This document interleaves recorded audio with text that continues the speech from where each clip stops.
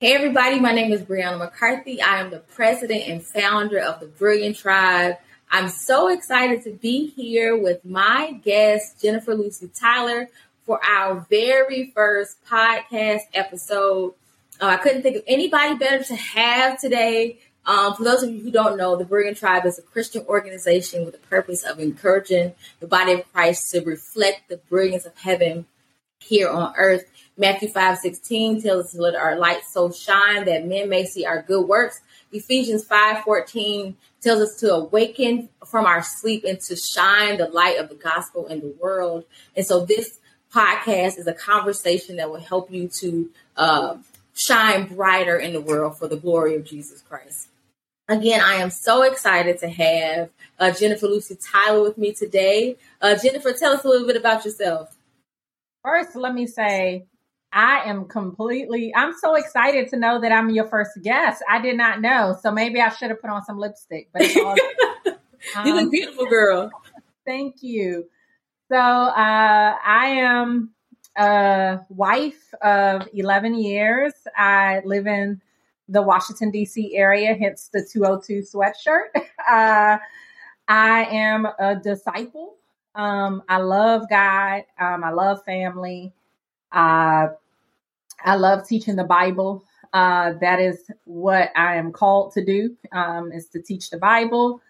And I do that through several avenues, one being running a ministry called Soul Circles, where we bring women together to study the Bible inductively, not just for information, but for transformation. And I also work for Logos. So I'm a national presenter for Logos Bible Software. And that's what I do on the 9-to-5 side. That's awesome. So I followed you for a little bit on social media. We connected on Twitter maybe like 3 or 4 years ago. And I got to meet you in person 2 years ago at the first courageous conversation we had in DC. Let me tell you something. When people have platforms, oftentimes they're not, I ain't gonna say oftentimes, but sometimes they're not humble enough to serve. Jennifer was out there at the volunteer table, ripping and running with the with us. And I was just like, I already knew that she was an amazing woman of God, but I really got to see how passionate she is about just serving the body of Christ. And then this past year, you were a moderator, and I got to know a little bit about your testimony.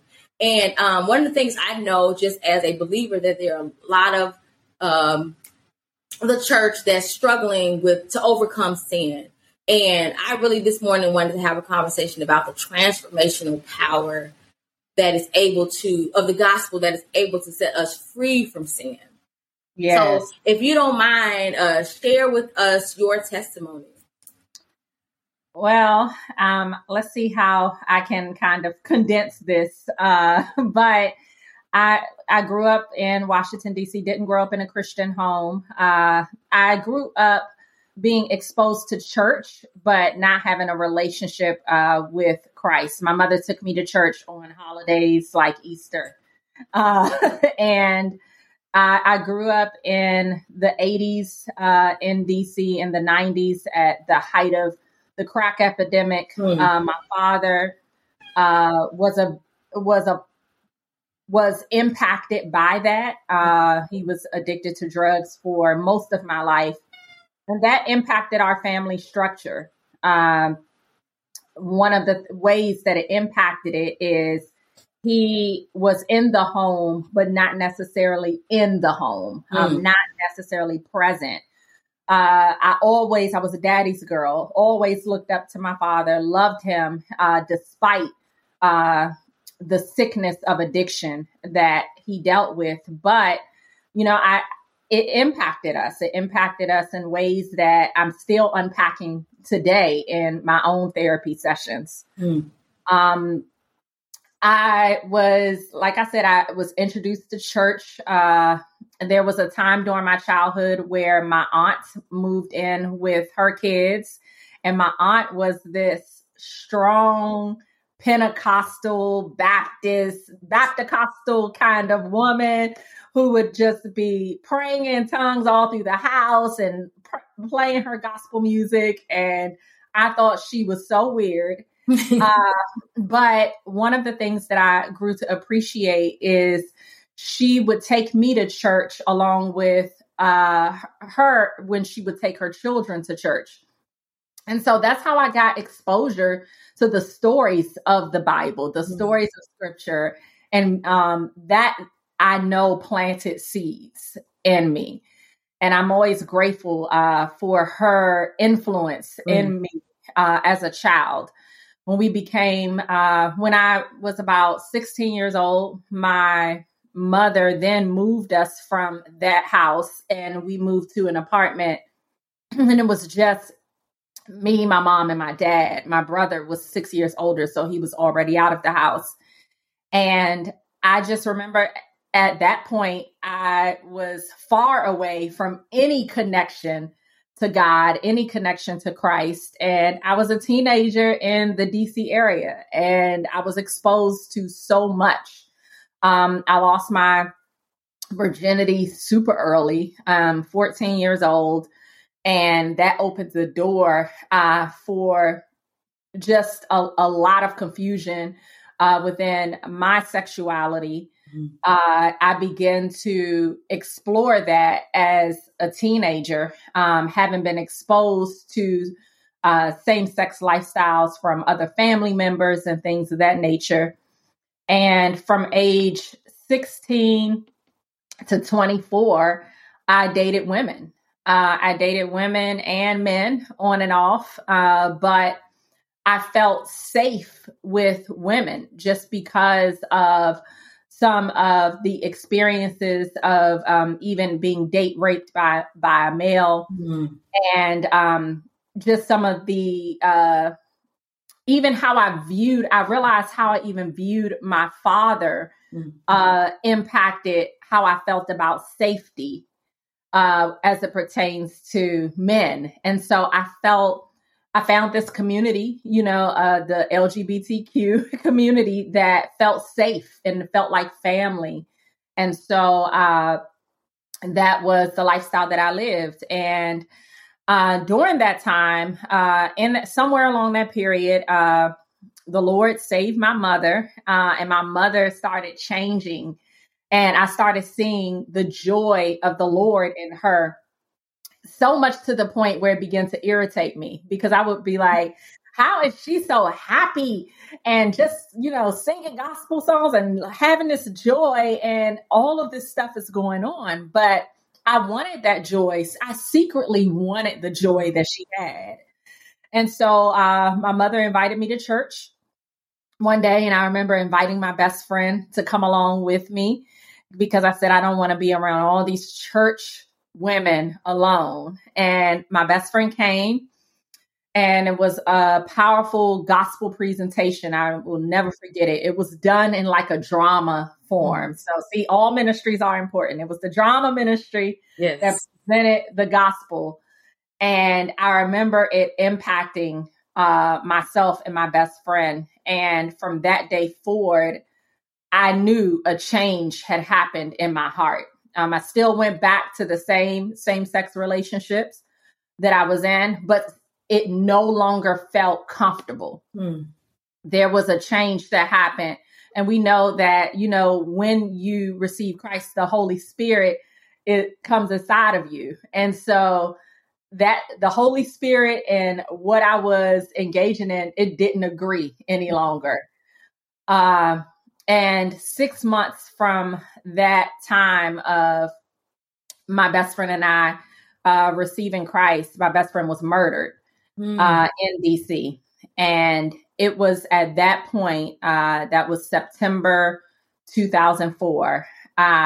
It was at that point where I completely surrendered. I threw myself into the things of God, and it actually was deep pain that caused me to do that. I remember very shortly after my best friend was murdered, I moved back home with my mother, and I moved out of the woman's house that I was living with.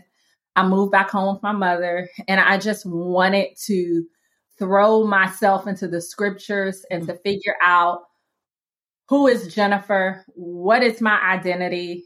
And I didn't date for some years. Like, I just wanted to allow God to do what he needed to do in me. And it was sort of a drastic 180 transformation that began to take place. But that's what the Lord, I guess, needed to do in me. And from that point, I have been seeking the Lord ever since. And, since then, I've got married in 2011, didn't think I would get married, got married to an incredible man of God. But one thing that I always say about Jeff is that he was the man that made me feel safe. He made me feel safe. His love was pure. It was a pure, godly love that I had never experienced before. And so it was easy to grow in love with him and to say yes to being his wife. So since your conversion, what would you say is the thing that keeps you living the transformed lifestyle? There's so many people who come to the faith and sometimes slide back out to living in ways that are contrary to what scripture, what it tells us, how it tells us to live. So what was it that really was the catalyst for you to stay in that transformed life?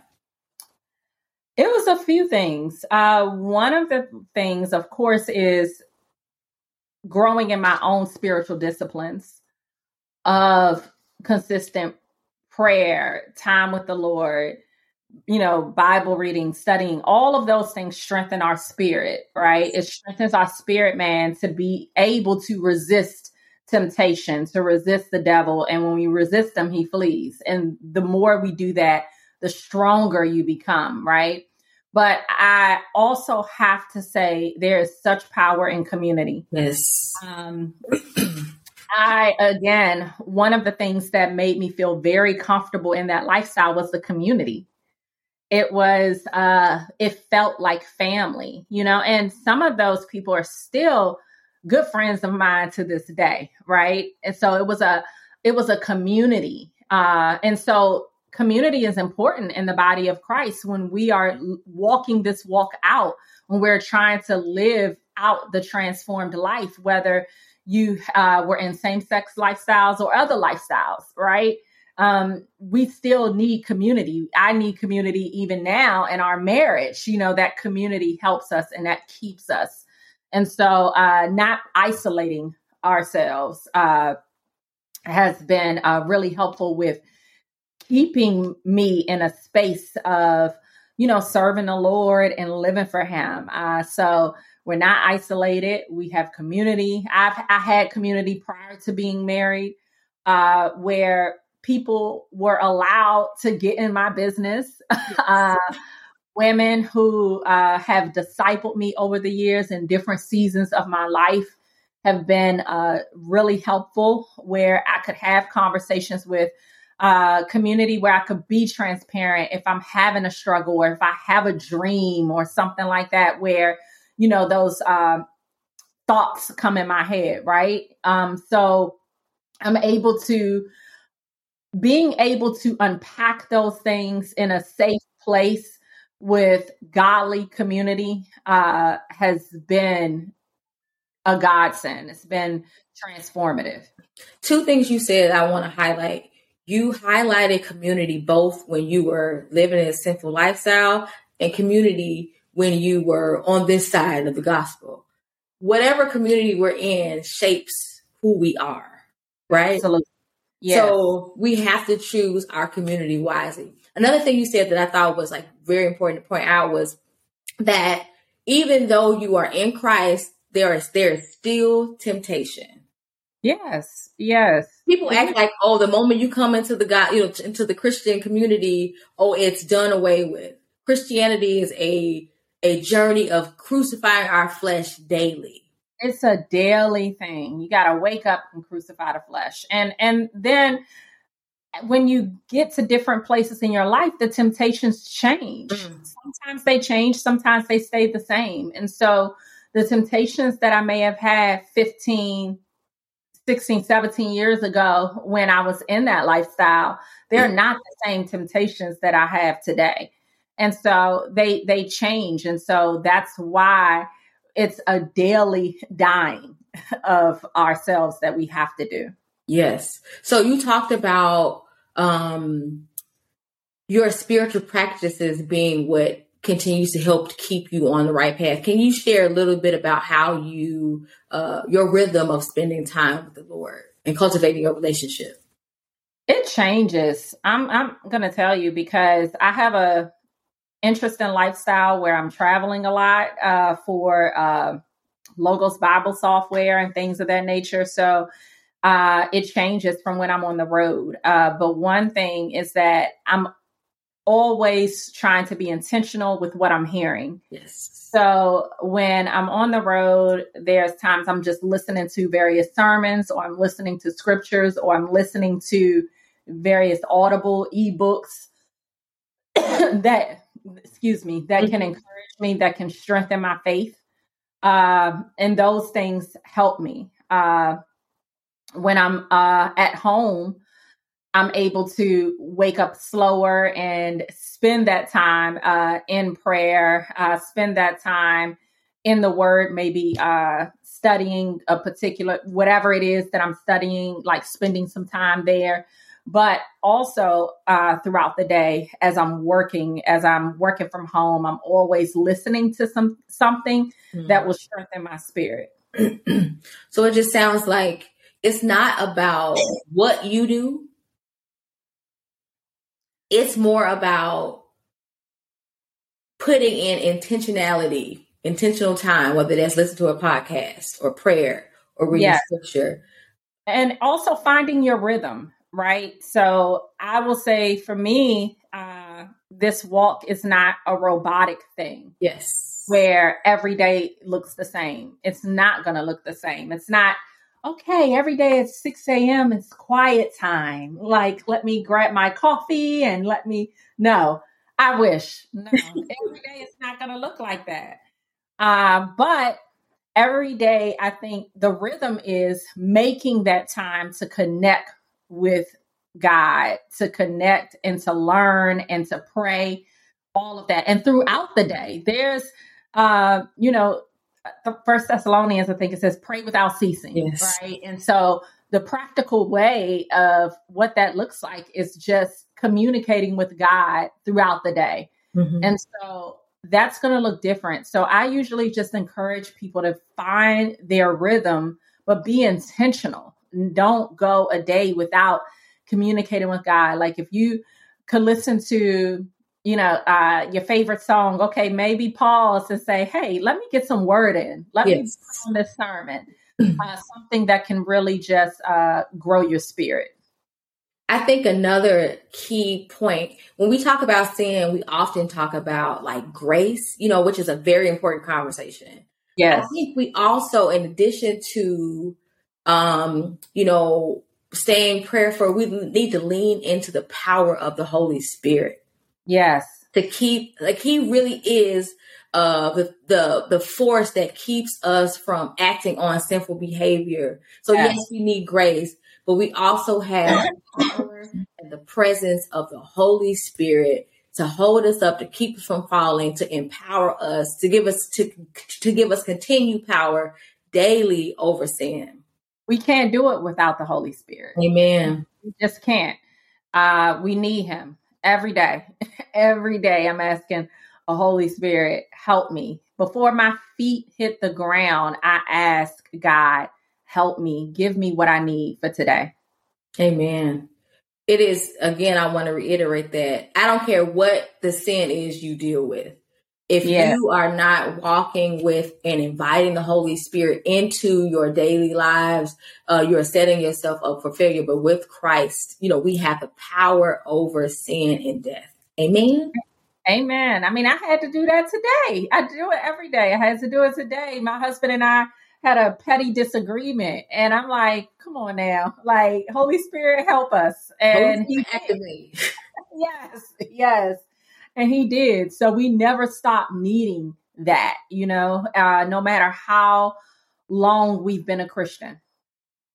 So how would you encourage maybe somebody who's watching or listening who is saying, like, I am a Christian. I've accepted the Lord into my life. I love him. But I just cannot overcome this sin. How do I get over the shame? How would you encourage them? Man, I think one of the ways that I would encourage them is to focus more on God, Jesus Christ, and his sacrifice for your sin than you changing. Mm-hmm. So when I walked out of the same-sex relationships, the focus wasn't necessarily, I need to change this. My focus was on getting to know God. And as you focus on getting to know who he is, mm-hmm. the Holy Spirit over time begins to strengthen you and to shape you and to mold you into his image. Mm. But we sometimes as humans, we put this pressure on us to change us as opposed to let me connect with the creator, the one who created me in the first place. Mm-hmm. Allow him to shape, mold, and change me. The more I'm in relationship, the more I'm in community, the more I'm seeking him, the more I'm in the word, the more I'm praying, the more that relationship is being cultivated. And as that relationship is being cultivated, the change starts to happen because it's the Holy Spirit that is working within us from the inside out. And so I would just encourage that individual to focus on that, focus on the relationship with God, and then allow the Spirit of God to shape you and mold you in his time. Be patient with yourself. Change does not happen overnight. Yes. So please be patient with yourself. The Holy Spirit grows us in his timing, but just be determined and consistent, because also know the enemy is going to try to fight that. Mm-hmm. He wants to try to put a wedge in the relationship between you and the Father. And so recognize that and fight for that relationship. It's that relationship that changes us over time. So, I love how you pointed out that it's not a overnight thing. I think about one of my favorite people in the Bible is the Apostle Paul. I think about Romans 7, how this person who was being used so mightily by God was saying, like, I have these issues, the things that I don't want to do, I keep doing. The things that I do want to do, I don't do those things. And so we see him talk about his struggle with sin, right? In chapter 7, but in Romans 8, he like, you know what? But thanks be to God that gives us victory over sin. And so if Paul struggled, you're going to struggle. If Jennifer struggles, you're going to struggle. If I struggle, we're going to struggle. It's what we do within that struggle that makes the difference. I think a lot about the fruit of the Spirit. It's self-control. Yes. The Spirit gives us power to control ourselves. Paul, I love this dude so much that you can see, but he says, I keep under my body and I bring it under subjection. Into subjection. So It's like those are the things that we have to constantly do every day. It is not a one day thing. And again, what Jennifer said, I just want to encourage you guys. There is power in Jesus Christ. It's power in the gospel to give you power over sin and death. So I know you got to go. She just sitting, honey. She got things to do. Can you please just leave us with some final thoughts and then also share where people can find you? My final thought is just knowing that you can be transformed in Christ. The gospel is powerful. And when you trust Christ and allow him to come into your heart, and it's the simple gospel. Mm-hmm. The gospel has the power to transform. We cannot transform ourselves. That is called behavior modification. Mm. And anytime you try to transform yourself, that's why you end up right back from to the beginning, right? Because you're trying to do it in your own power by modifying behavior. This is not what we're talking about here. The transformation that I've experienced and so many others have experienced in their lives is through and by the power of the Holy Spirit. It is surrendering to Christ. It's trusting Christ with our lives. It's a daily surrendering that happens. And the power of the gospel is what transforms. And so I want to encourage that person that may be listening that is on the fence and they are just like, man, I just don't feel like I can do this myself. I have these attractions. I have these things going on, or I'm in this relationship and I know it's unhealthy. I know it's not, God glorifying. I would just encourage that person to lean into the Lord, to lean into Christ, to trust him, ask the Holy Spirit for help. He gives you the help. He is the helper. And so, so those are my final words. But to connect with me, my website is jenniferlucytyler.com, or you could find me online on Instagram. If you are on Instagram, at Jennifer Lucy Tyler.